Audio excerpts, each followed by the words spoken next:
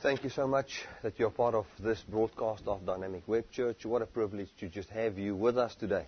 I know that you're going to be impacted by the Word of God's unconditional love. To all those people that are first-time viewers of Dynamic Web Church, I want to welcome you especially. And I know that this gospel is a gospel that will produce life in your hearts. I've seen it so many times. We've got so many wonderful, wonderful testimonies that we receive from this website and from Dynamic Web Church. Where people say, it is God that led me to this website. It is God that brought this message over my path via Dynamic Ministries, and God was leading me to this site. So I want you to relax. I want you to know that you are in a place where you can feel safe in the presence of God, where you're not sitting in the presence of a God that wants to judge you. We're in the presence of God that wants to remove all condemnation, all judgment, and all fear from your heart, so that you can be established in what God has done in Jesus Christ, and that is to have life and have life more abundantly. One thing I want you to know is this, that the law system, the system of rules and regulations, and you doing everything to please God, to get God to just smile over your life, that system does not produce life. But the system that says that God did everything on behalf of man, that system does produce life and has got great fruit. We are in a series where we talk about fruit and where we discuss how easy it is to bear fruit and how easy it is to see the manifestation of the life of God in the lives of people. And we're going to continue with that today. But before that, I want to read a scripture and then we're going to go into worship. It says here in John chapter 3, verse 16, one of the most famous scriptures in the Bible that can be quoted by most people. It says, "For God so loved the world that He gave His only begotten Son, that whosoever believes in Him should not perish, but have everlasting life." Now that is a powerful, powerful scripture. It says there that God so loved the world that He gave His Son, that whosoever believes. That word believes means to rely upon, to rest your mind in the person of God. That person that person will be saved. That person will have life and life in abundance. And that is what God has come to give to us. And that's what it says. It says He gave His Son, and that was the manifestation and the act of love towards us, so that whosoever rest their minds in what He has done, there might be saved, or should not perish, but have everlasting life. For God sent not His Son into the world to condemn the world, but that the world through Him might be saved. Now, isn't that awesome? So I want to just say this. God did not come to condemn you. So any ministry that there is not supposed to be there to bring forth condemnation and judgment into this world, but salvation through Jesus Christ. Amen. You know, there's Isaiah prophesied and said that this good news is so good that even if people tell it to you, that you will not believe it.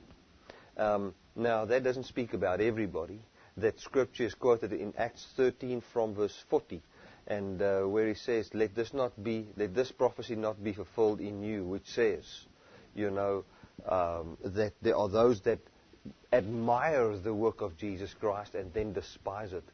So I want to say to you that this good news is so good that you can open your heart and say, God, I'm ready for something that is so good that it is almost too good to be true, and I've got a willingness to yield to the belief that comes in my heart as I hear this unconditional love. Hallelujah. Well, we're going to go over to worship, and we're going to if you don't know the songs, I just want to say this. I accidentally deleted all the worship songs and all the messages and everything from Graystream Television and had to upload everything again. So we have not come to the upload of the songs, of many songs with subtitles. So if there's a subtitle with a song, it's a blessing. Sing with, enjoy this. Otherwise, if you don't know the song, just listen to this and let this music and the words that you hear prepare your heart for the gospel of God's unconditional love. Thank you so much Lord Jesus, for what you've done for us, and that we can just worship and sing these beautiful songs to you. Thank you, my God. You're an awesome, awesome God. Thank you for your unconditional love. Hallelujah. Well, wasn't that awesome? I like that song that says, from everlasting to everlasting, and that for the glory of it all. And this was the glory of God. This is the glory that reigns over the head of God. And that is that He came to this world to rescue us all. And so whosoever believes on Him, that they might be saved. Right, I want to speak a little bit before we get into the word for today about finances. And what we're going to talk about is taken from 2 Corinthians 12. 2 Corinthians 12, and we will read from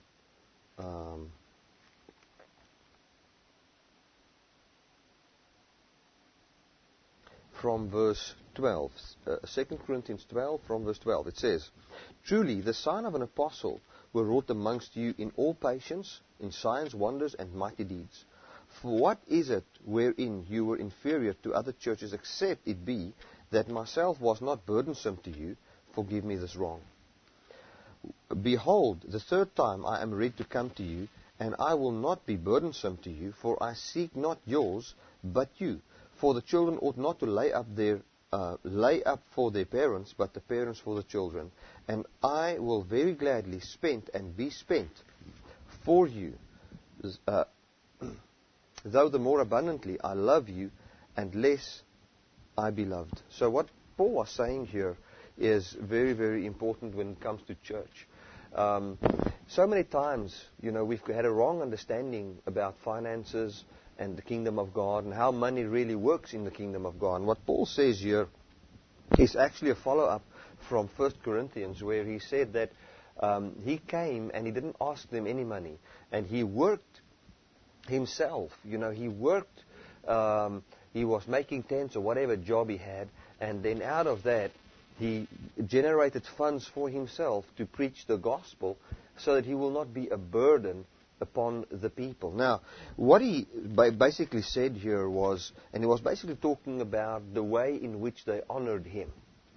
He said to them, so you can read through Corinthians, that the people in Corinth was actually the seal of his apostleship. The true proof that he was an apostle was seen in Corinth, and the fruit that was coming out of his ministry in Corinth.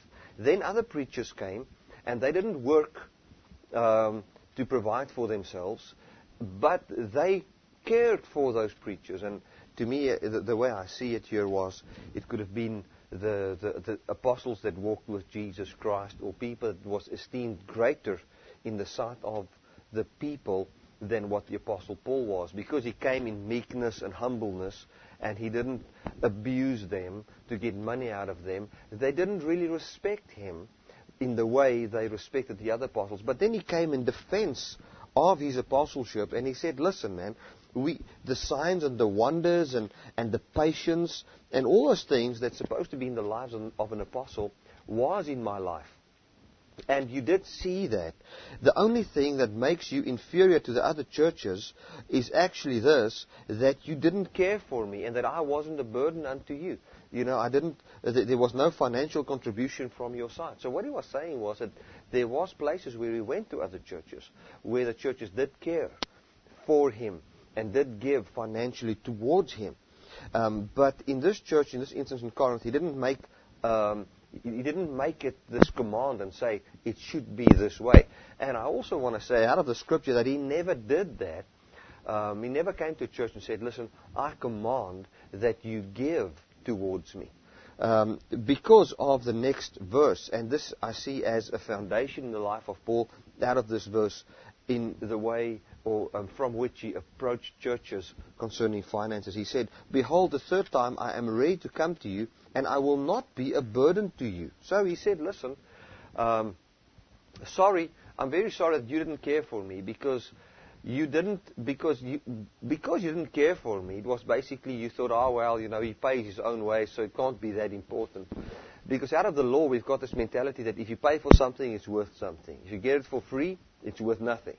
So don't listen to the gospel from a law perspective. Because if you listen to the gospel from a law perspective, or to Grace Stream TV, or to my ministry, which is via the internet or the web. And because we don't make a demand on finances, make it inferior to the churches where you go to and where demand is made upon you to pay and to give.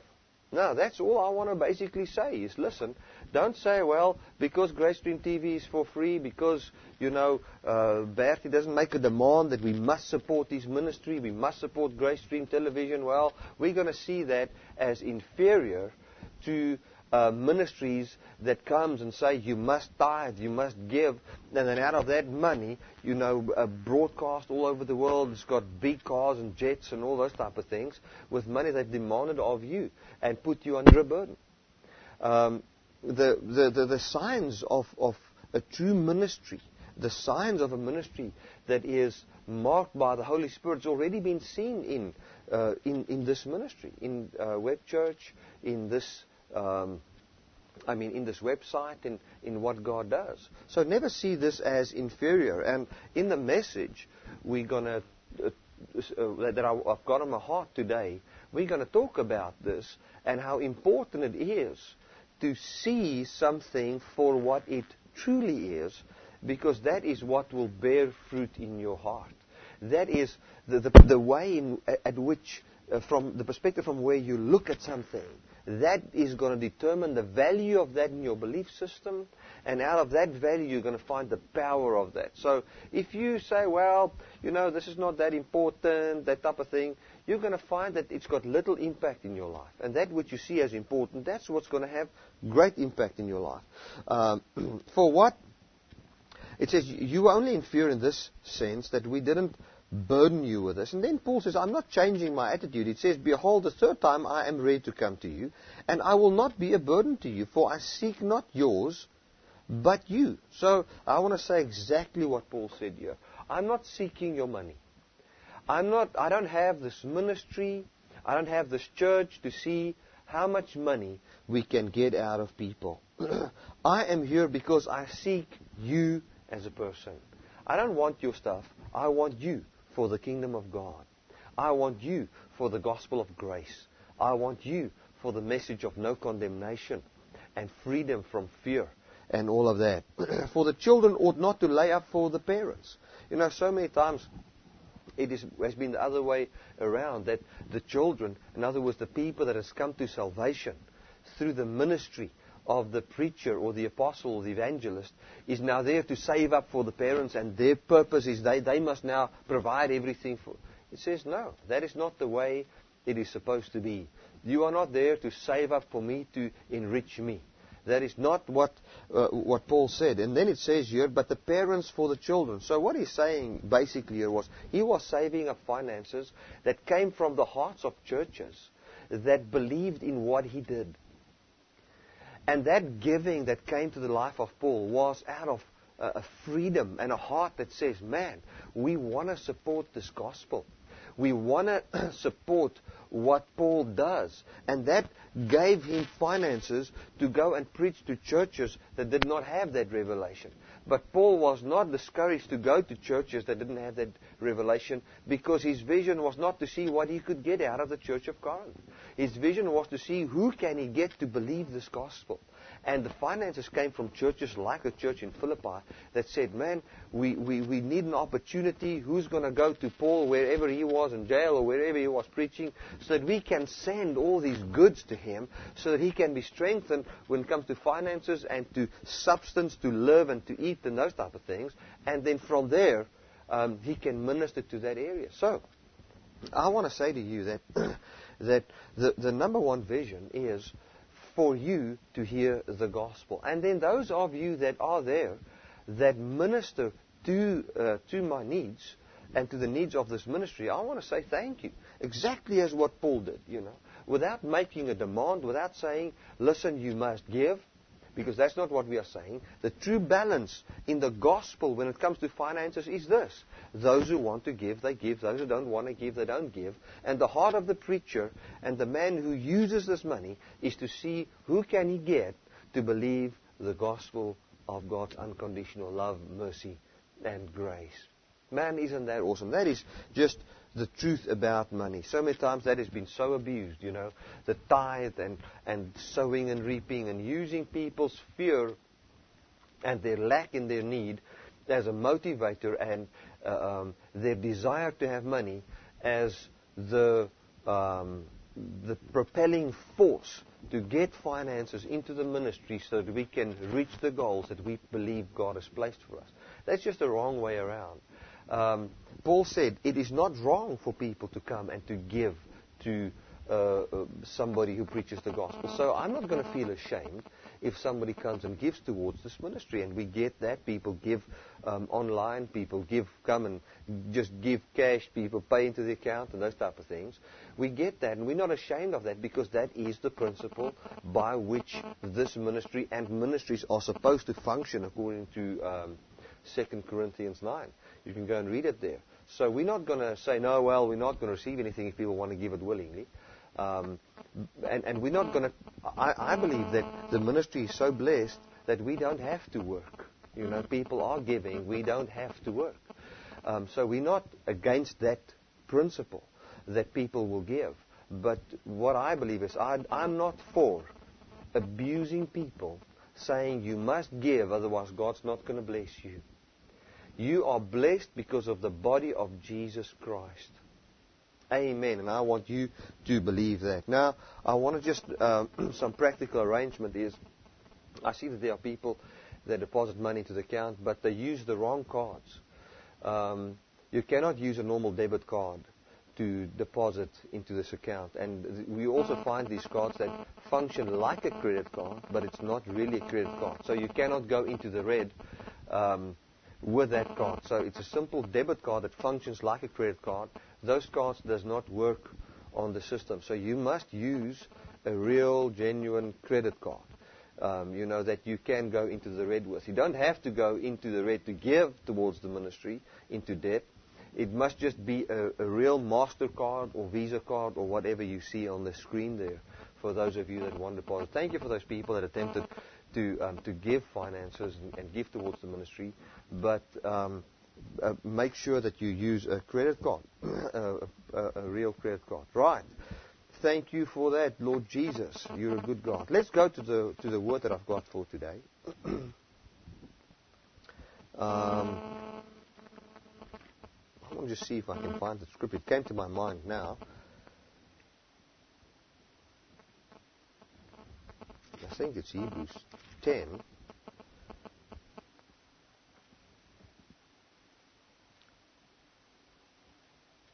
Hebrews 10 verse 25. Hebrews chapter 10 verse 25. Let's make it verse 23 to 25. 23 to 25.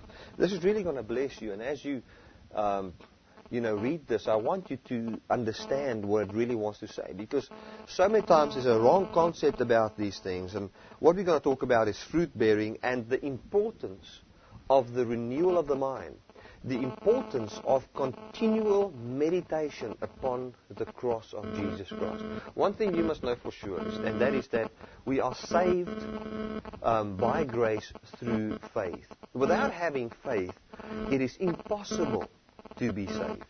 It's impossible. You cannot be saved without faith. The Bible says in Hebrews 11 verses 6 that without faith it's impossible to be pleasing unto God.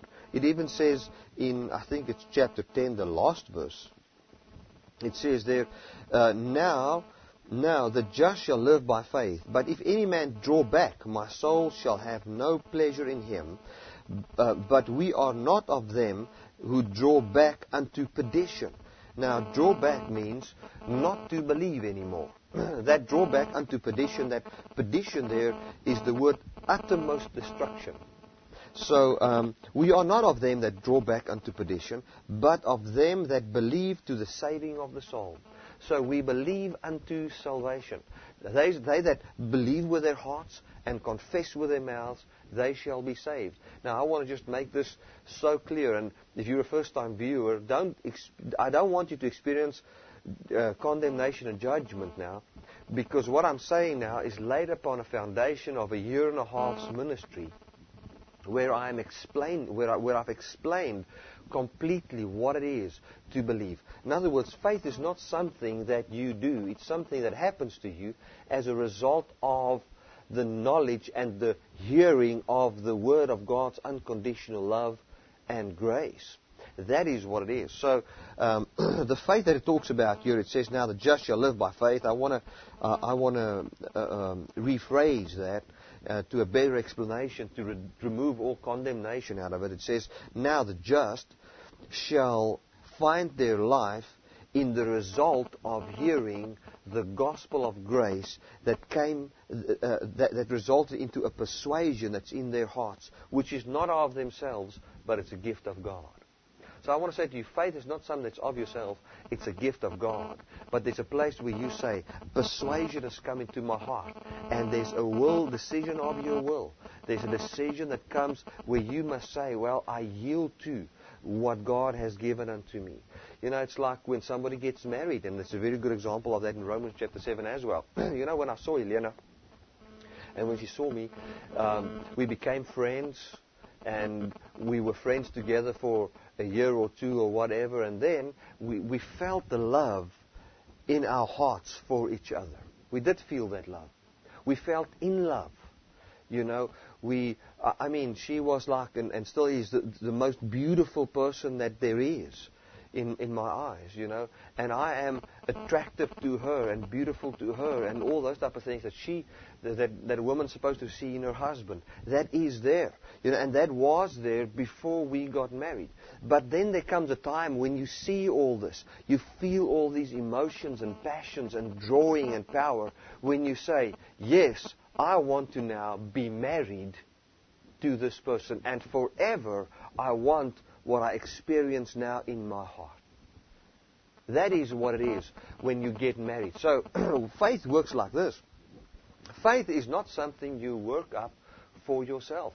It is something that comes to your heart as you hear the gospel of grace.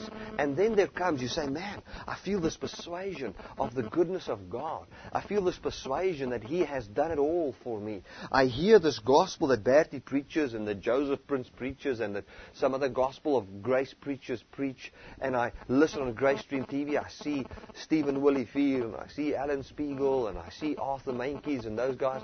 And, oh man, this is such a wonderful word. I feel this persuasion. And then there comes a time when you say, well, this is now forevermore. I yield to this belief that comes to my heart. This is the only truth, and I rest my mind completely in that. That is when you say, well, Jesus Christ died, the lawman died, so that I could be married to another and given in marriage. And there's a very beautiful explanation of this in the life of Mary, the mother of Jesus. The angel came to Mary and said to her, you will be with child, and He will be the Messiah. You shall call His name Jesus, and all those type of things. And then she says, how can it be, since I've not even known a man? That means that she's a virgin and didn't have any sexual intercourse with anybody. And she said, the child that you will have will be of the Holy Spirit. The Holy Spirit will overshadow you, and supernaturally, by the word of God, a sperm will be created in your womb. That's how it will be. And then she said the magic word. There was already the prophecy that says this is how it will be. But then she said the magic word. She said, let it be done unto me. So she was persuaded that this is the way it's going to be. She was persuaded that it was of God. She heard faith that arose in her heart. And then she said, and this is what makes us godly. And I like the way Francois Latour said this, also one of the future broadcasters. I'm sure by next week we will have some of his material on awesome Word of God. And this is what he says, what puts us in the very nature of God is the fact that we can salute the gospel. Hallelujah. Not that we're just like animals, you know. The gospel is there and we just continue with our life.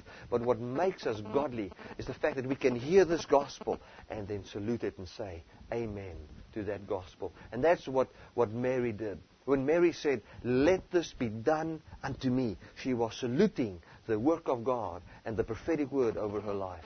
And I want to say to you that there's a time when you must salute the gospel. When you say, well, When the gospel said, all your sins has been removed.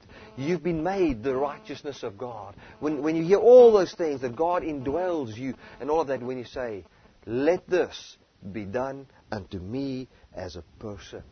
And in that day, you experience a true life. And that is what talks about here now. The just shall live by faith. God came and He justified the whole world. You know, he came and He brought justification, according to Romans chapter 4, unto the whole world. He justifies the ungodly.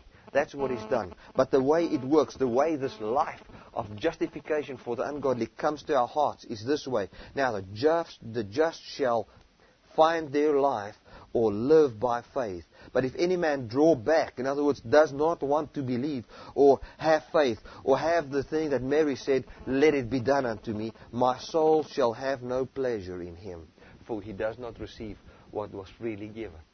It's not a pleasure. You know, if I come and my son is in the desert and he's busy dying, and I do everything for him to be saved, and I bring it unto him, I share it with him, he sees the beauty of it all, and then doesn't want to partake of it, then my soul does not delight in him, because he is not partaking of what gives life unto him. I'm not angry with him, but there's no delight, because I cannot see the life in him that I intended for him. But we are not of them that draw back unto perdition. So here comes the writer of the book of Hebrews with a positive word and says, listen guys, we are not of those that draw back, stirring their faith so they can believe that they are those that believe and not draw back.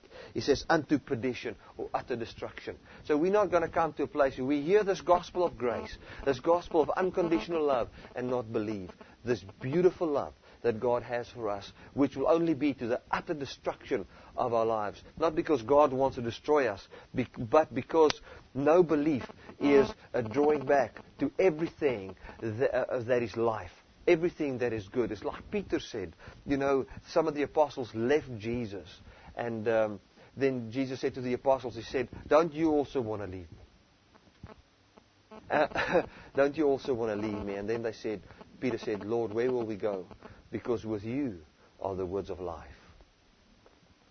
Isn't that beautiful? Even if all the disciples left Jesus, it wouldn't have changed the fact that by faith we are saved by grace through faith. It wouldn't have changed that fact. You know, truth is not because people believe it. We've got faith because it's truth. That is the way it is. Hallelujah. I also want to advise you guys to listen to Rabbi Zacharias. I've uploaded some of his stuff onto the channel, and we also broadcast that. Under the on-demand part, you can go and listen to what he has also got to say. Now, he's studied in apologetics, and he's a philosopher.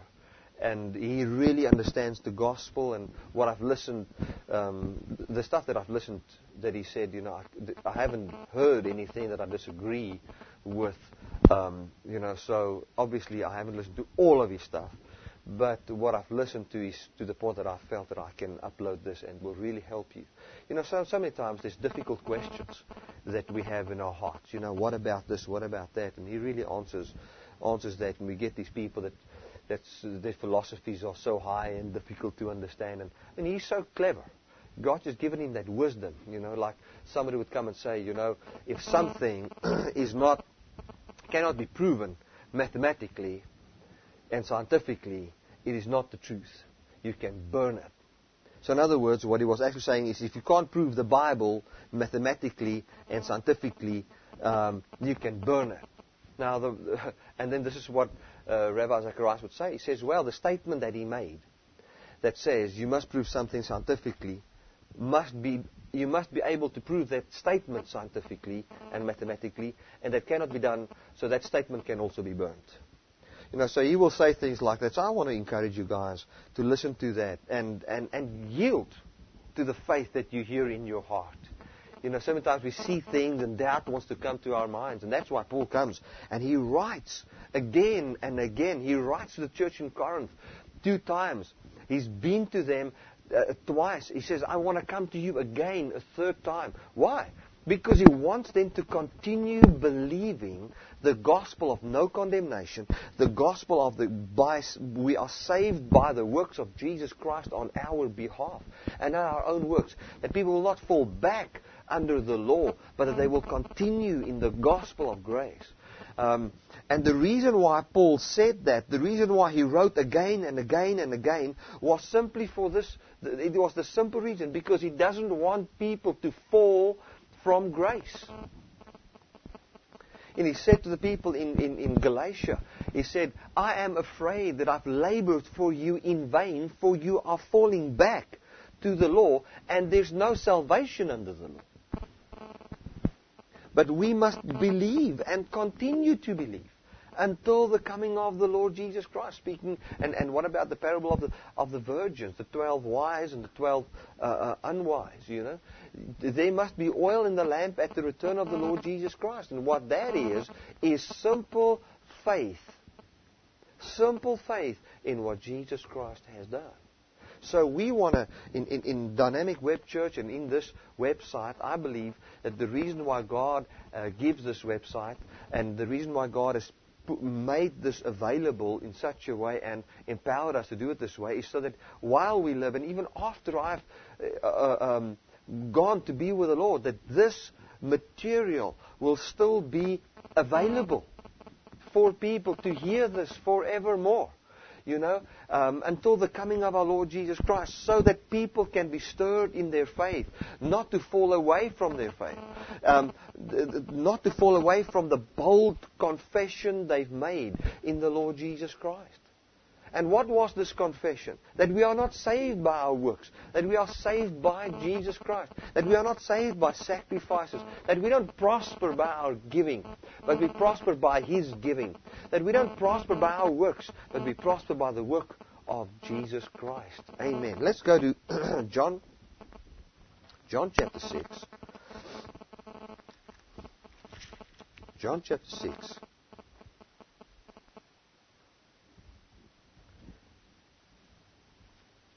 And verse 35. 35 to 40. Listen to what Jesus Christ says here. Now, I know today's message is not, I'm not really explaining the gospel. What I'm talking about today is actually the importance of the continuation of belief in the gospel and the effect of fruit that it will have in our lives. We'll still get to the fruit-bearing part in Galatians, the end of Galatians chapter 2 and going into chapter 3. And we will read it from the Message translation. Well, Elena will just have to give me my Bible. I forgot to bring the message here, but that's later on. Right. John chapter 6 verse 35. And Jesus said unto them, I am the bread of life. He that comes to me shall never hunger, and he that believes on me shall never thirst. Now, this is a very, very powerful scripture in the Bible, and Jesus is actually speaking towards the hungering and thirsting that there is in the hearts of people, because in every person's heart there is a hunger for righteousness. There's a desire for more holiness. It is there inside the person. And then it says, he that comes to me shall never hunger, and he that believes on me shall never thirst. So the context here is belief.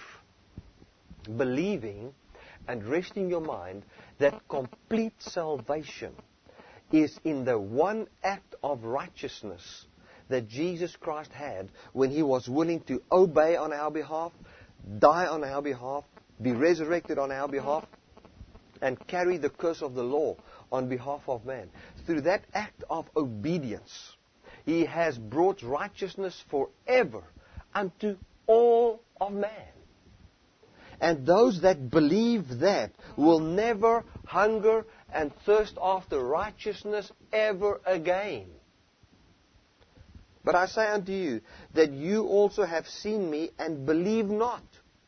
All that the Father gives me shall come to me, and him that comes to me I will in no way cast out. So the Father has given people, and the people that come to Jesus, He will not cast out. For I came down from heaven, not to do my own will, but the will of Him that sent me. And this is the Father's will, that He has sent me, that all which He has given me, I should lose none, but should raise it up at the last day. And this is the will of Him that sent me, that everyone which sees the Son and believes on Him may have everlasting life, and I will raise him in the last day. Isn't that so beautiful? That's exactly what Jesus Christ came to do for us. He came to give to us that eternal life, and that He will raise us up in the last day. Amen. Everyone that believes that they will be raised up in the last day. He says He is the bread of life. Let's go to verse 32.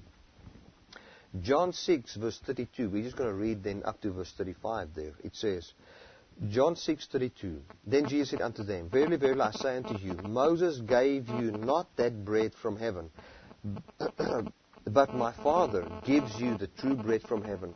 For the bread of God is He which comes down from heaven and gives life unto the world. So Jesus Christ came and He said that He is the bread of life. He is the bread of life. And we're going to go on now quickly. Before we read that, I want to just discuss this a little bit further.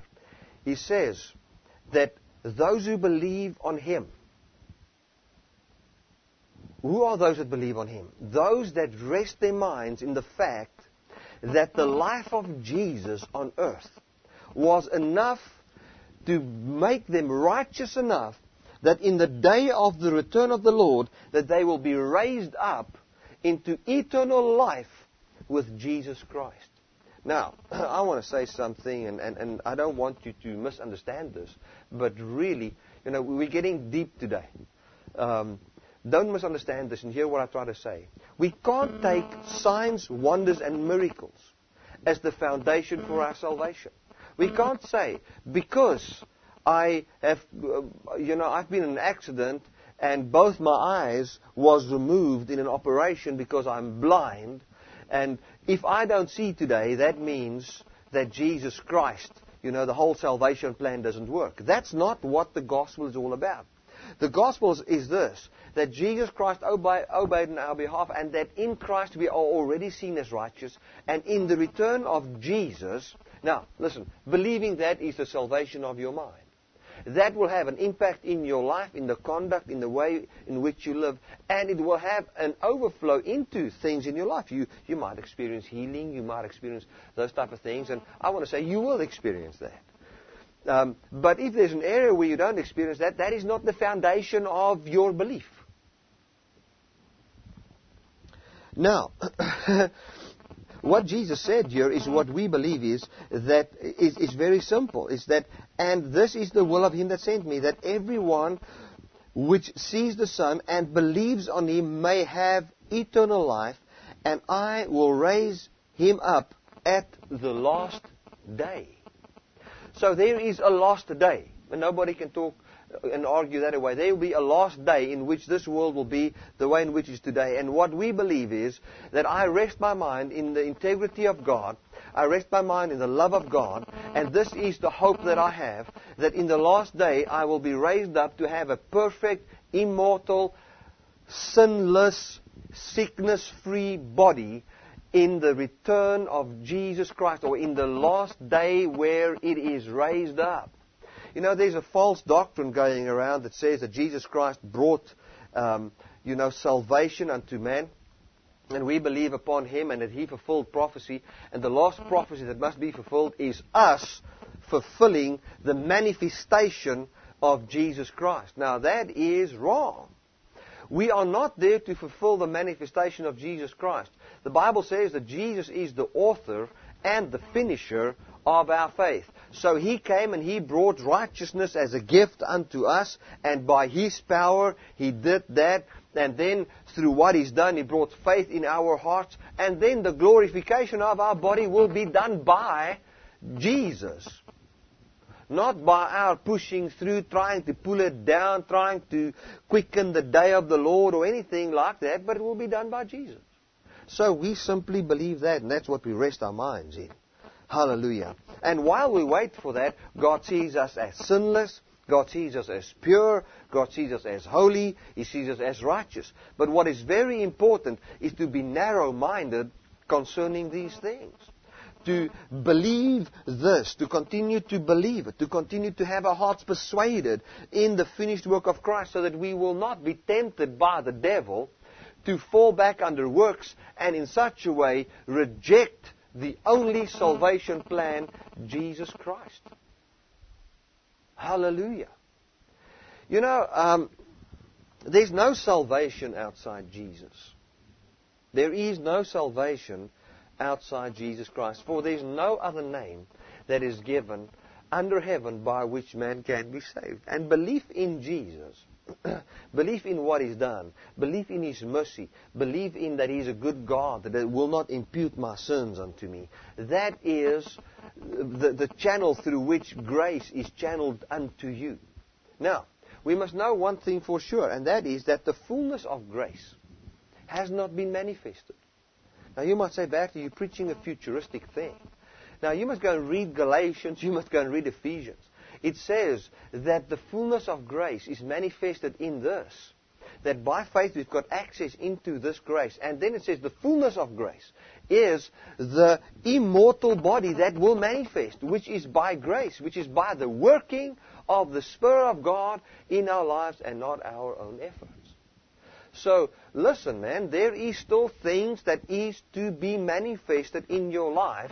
But what we do is, we rest our minds in the fact that what we experience right now is absolute freedom from condemnation, freedom from judgment, and the end of our faith is the full manifestation of all this truth in this mortal body that will turn into immortality. Now, it sounds complicated, but people, please, it is not that difficult. Eliana, can you just hand me the message there, please? Thank you. I want us to go and read Galatians. And I want to get you and encourage you to go and listen to the broadcasts that I think I've only got 2 broadcasts on the station at the moment. And I want you to know that we're not going to keep those things up all the time. We're going to keep it up for like 2-3 days and then take it off. Because otherwise we get 300 messages after a while, and we want to encourage people to watch this continually. So you guys can know it's going to be there and only for 2 or 3 days and it's going to be off. So make an effort to watch it. Right, Galatians chapter 2. Galatians chapter 2. Sorry, I've missed it.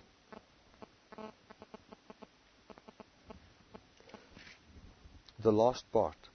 It says, listen to Paul. And he's talking about his own life. We're going to read this and then we're going to go over to Philippians chapter 3 and just the importance of the renewal of the mind, the importance of listening to the Word, because the Word is bearing fruit in our lives. Sometimes we just seek fruit bearing like, I'm not angry anymore.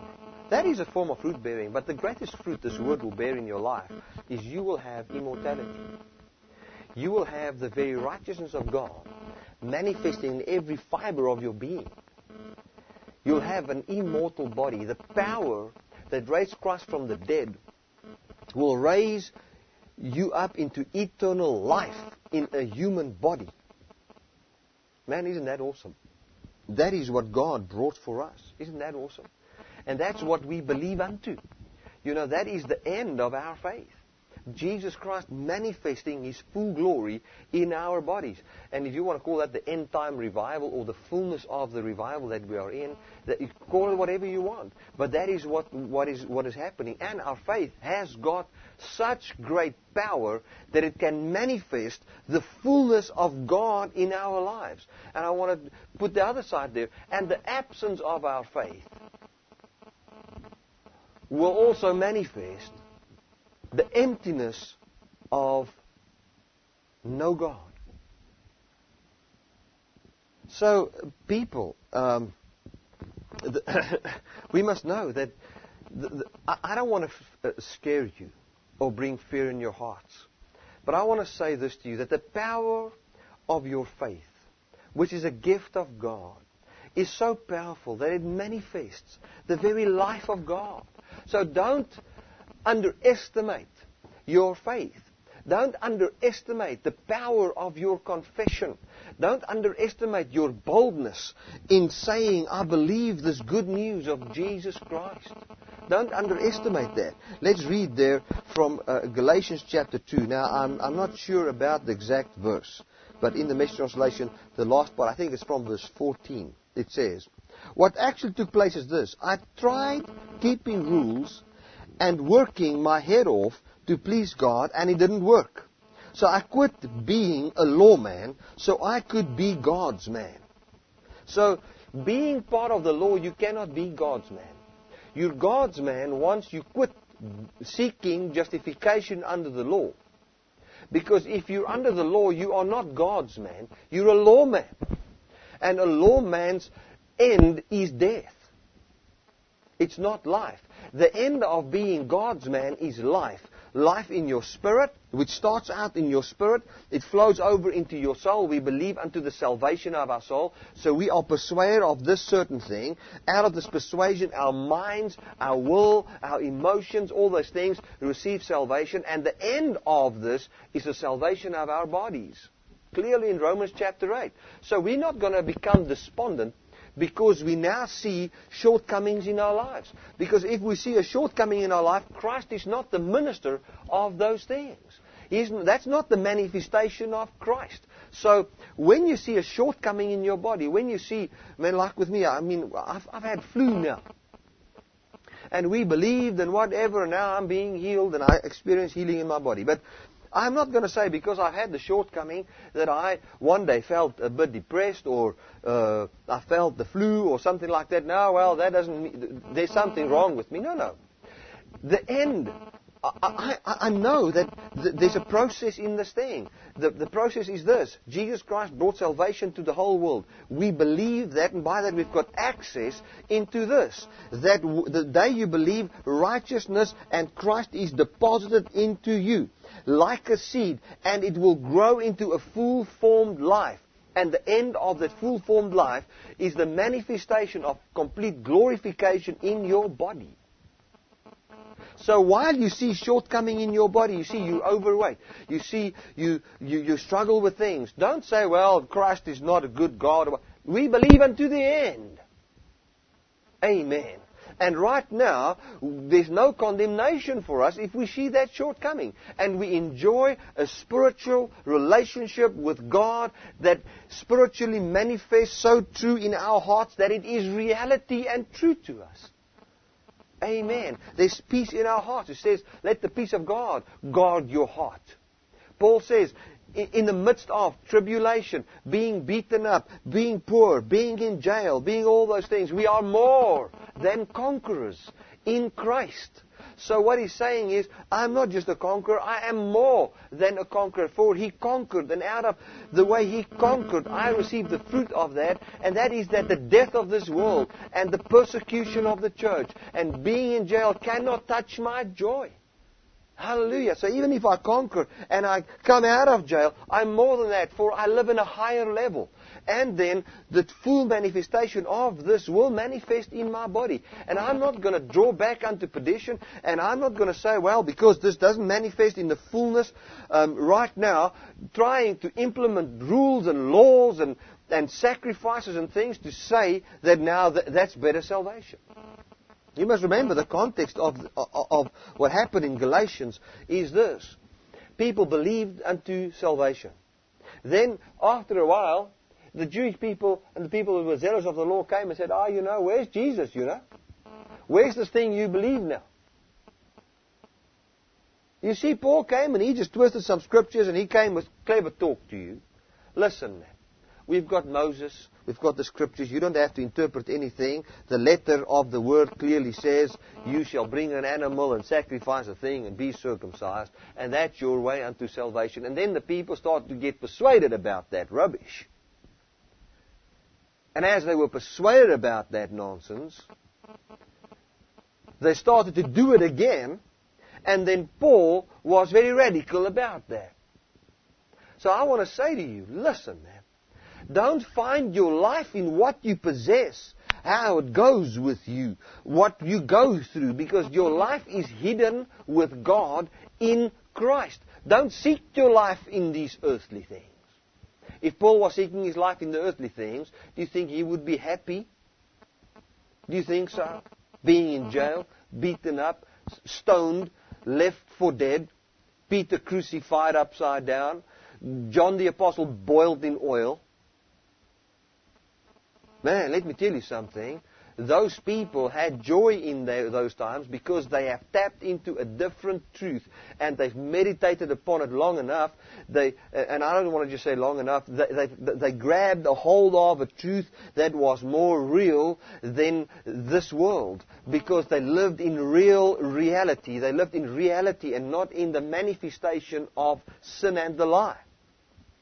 Listen, the way this world is today, I'm talking about the corruption in this world and the decay in this world and just normal world, is a fruit of a lie. It's the produce of a lie believed.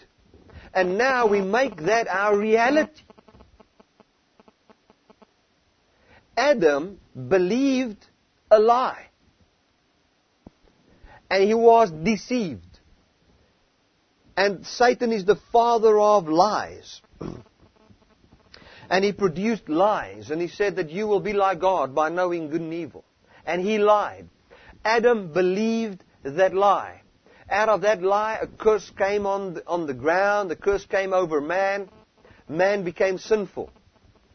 Out of sin, things started to manifest in this world. Like we find droughts, we find poverty, we find sickness, we find all those type of things.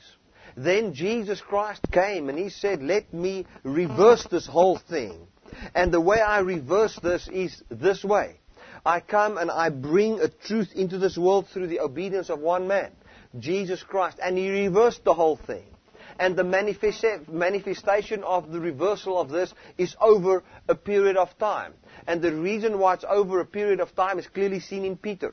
Because God is not slack concerning His promises, but He wants that nobody will be lost, but that people will believe this, so that when He changes everything into when He reverses everything into this manifestation, or manifests the reversal that happened in the Spirit, that people that believe this will be part of this. He doesn't want people to be lost. That's why there's a tarrying, because it's His mercy.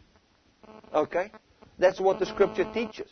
So, while God waits for people to believe this, we can't say, well, we don't see a reversal of this thing, and then find our reality in the manifestation of what is not real, and that is a produce of a lie. If you do that, you are deceived. And you are playing with fire.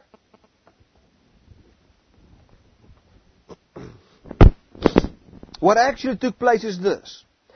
I tried keeping rules and working my head off to please God, and it didn't work. So I quit being a lawman so I could be God's man. Christ's life showed me how and enabled me to be a God man. I identified myself completely with Him. Indeed, I have been crucified with Christ. My ego is no longer central. It is no longer important that I appear righteous before you or have your good opinion. And I am no longer driven to impress God. Man, that is something. I like what Paul said here, and I've seen it so many times. You know, when I left the law system. Under the law system, it is, people that I've seen it. People under the law, they talk in a certain way, they dress in a certain way. There's a certain hypocrisy that can be seen on the face of a lawman. And I don't care what the law people say. My ego is not central anymore. I don't care what they say. If I, for instance, like motorbikes, I like it. And what other people say about that, I don't care. If I preach like this on a Sunday and I say, listen, it's not about running to church or tithing and those type of things. I don't care what people say about me or this ministry. It doesn't matter.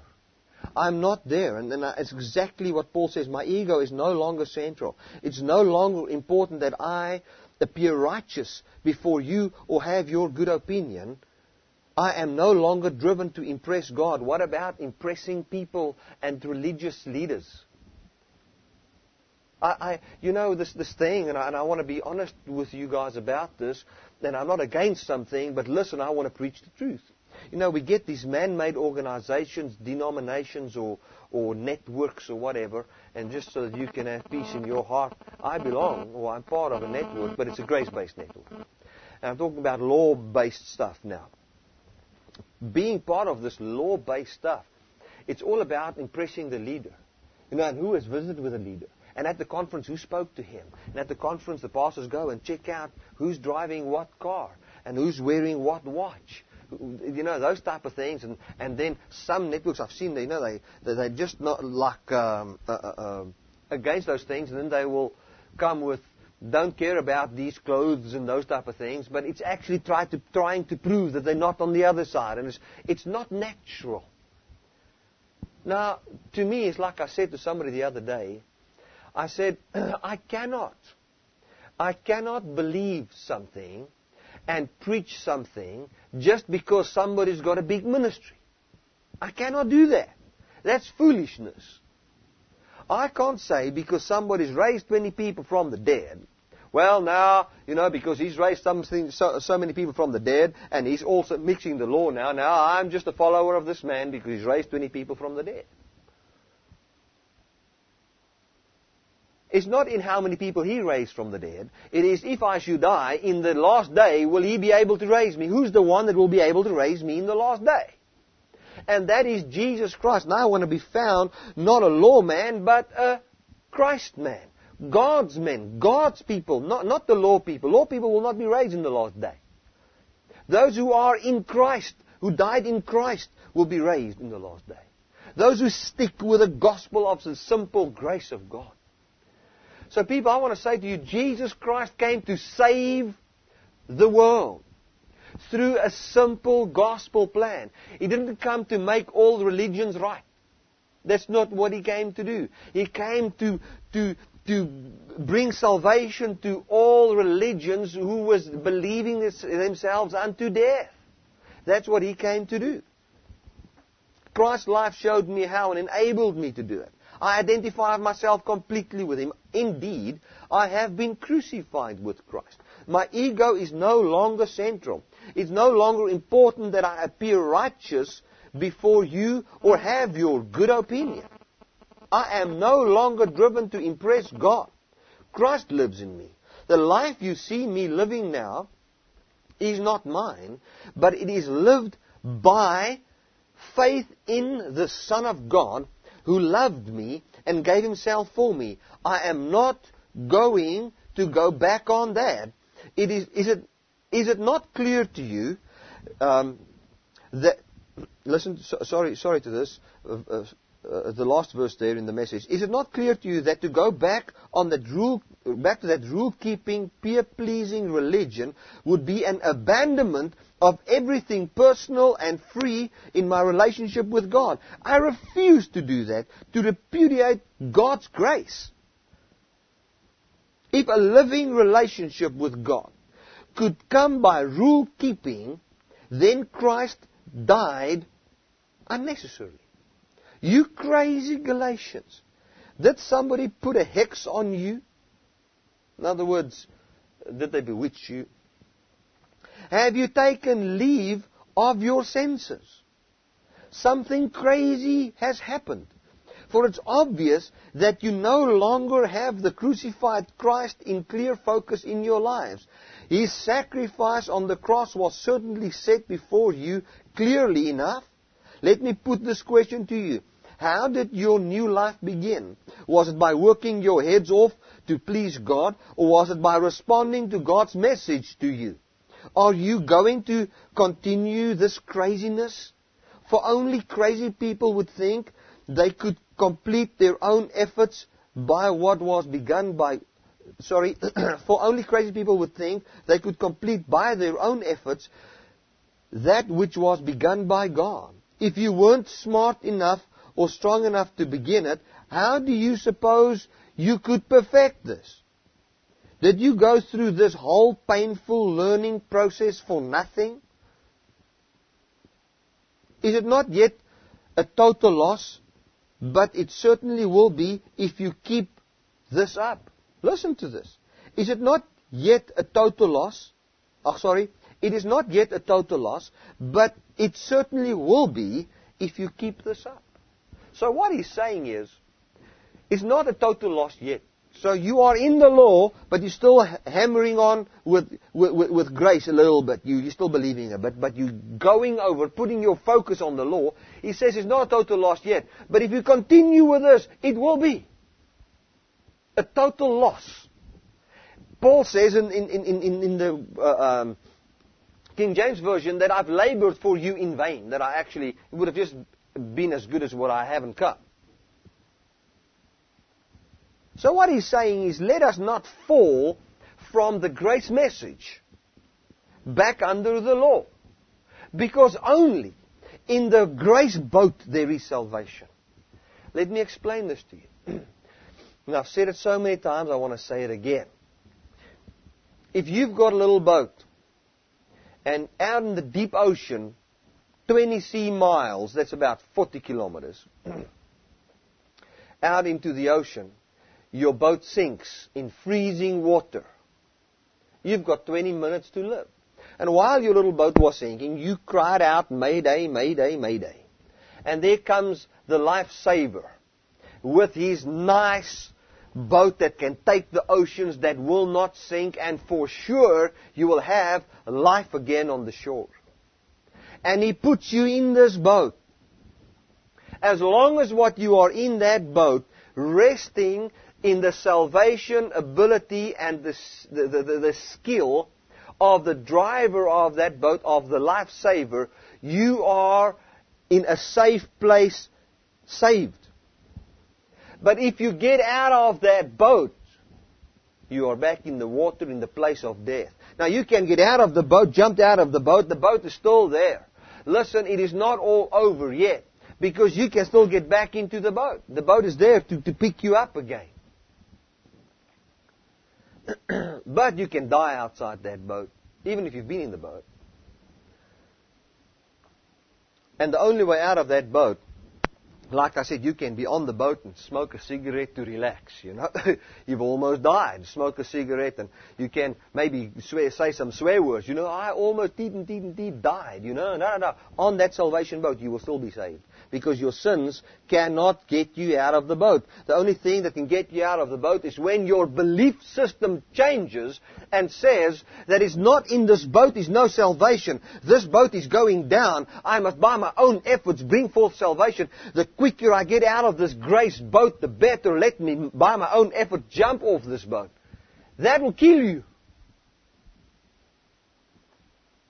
So while you're on the boat, all the other people got on the boat that's talking about how awesome it is to have this salvation, fellowship with them, talk to them, listen to what they say, give your input, be encouraged in how wonderful this boat is that takes you to the shore, and the shore representing your immortal body, eternal life in a human body.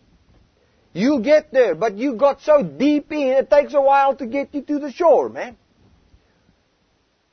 And don't jump off the salvation boat. And that salvation boat, we've got access into that boat through faith. That boat is belief in what God has done. So don't start to think of, swimming can also help. If I just had my old boat, let me dive in and get my old boat. People, we need to stick to this gospel of grace. Hebrews chapter 10. We end off with this. Hebrews chapter 10.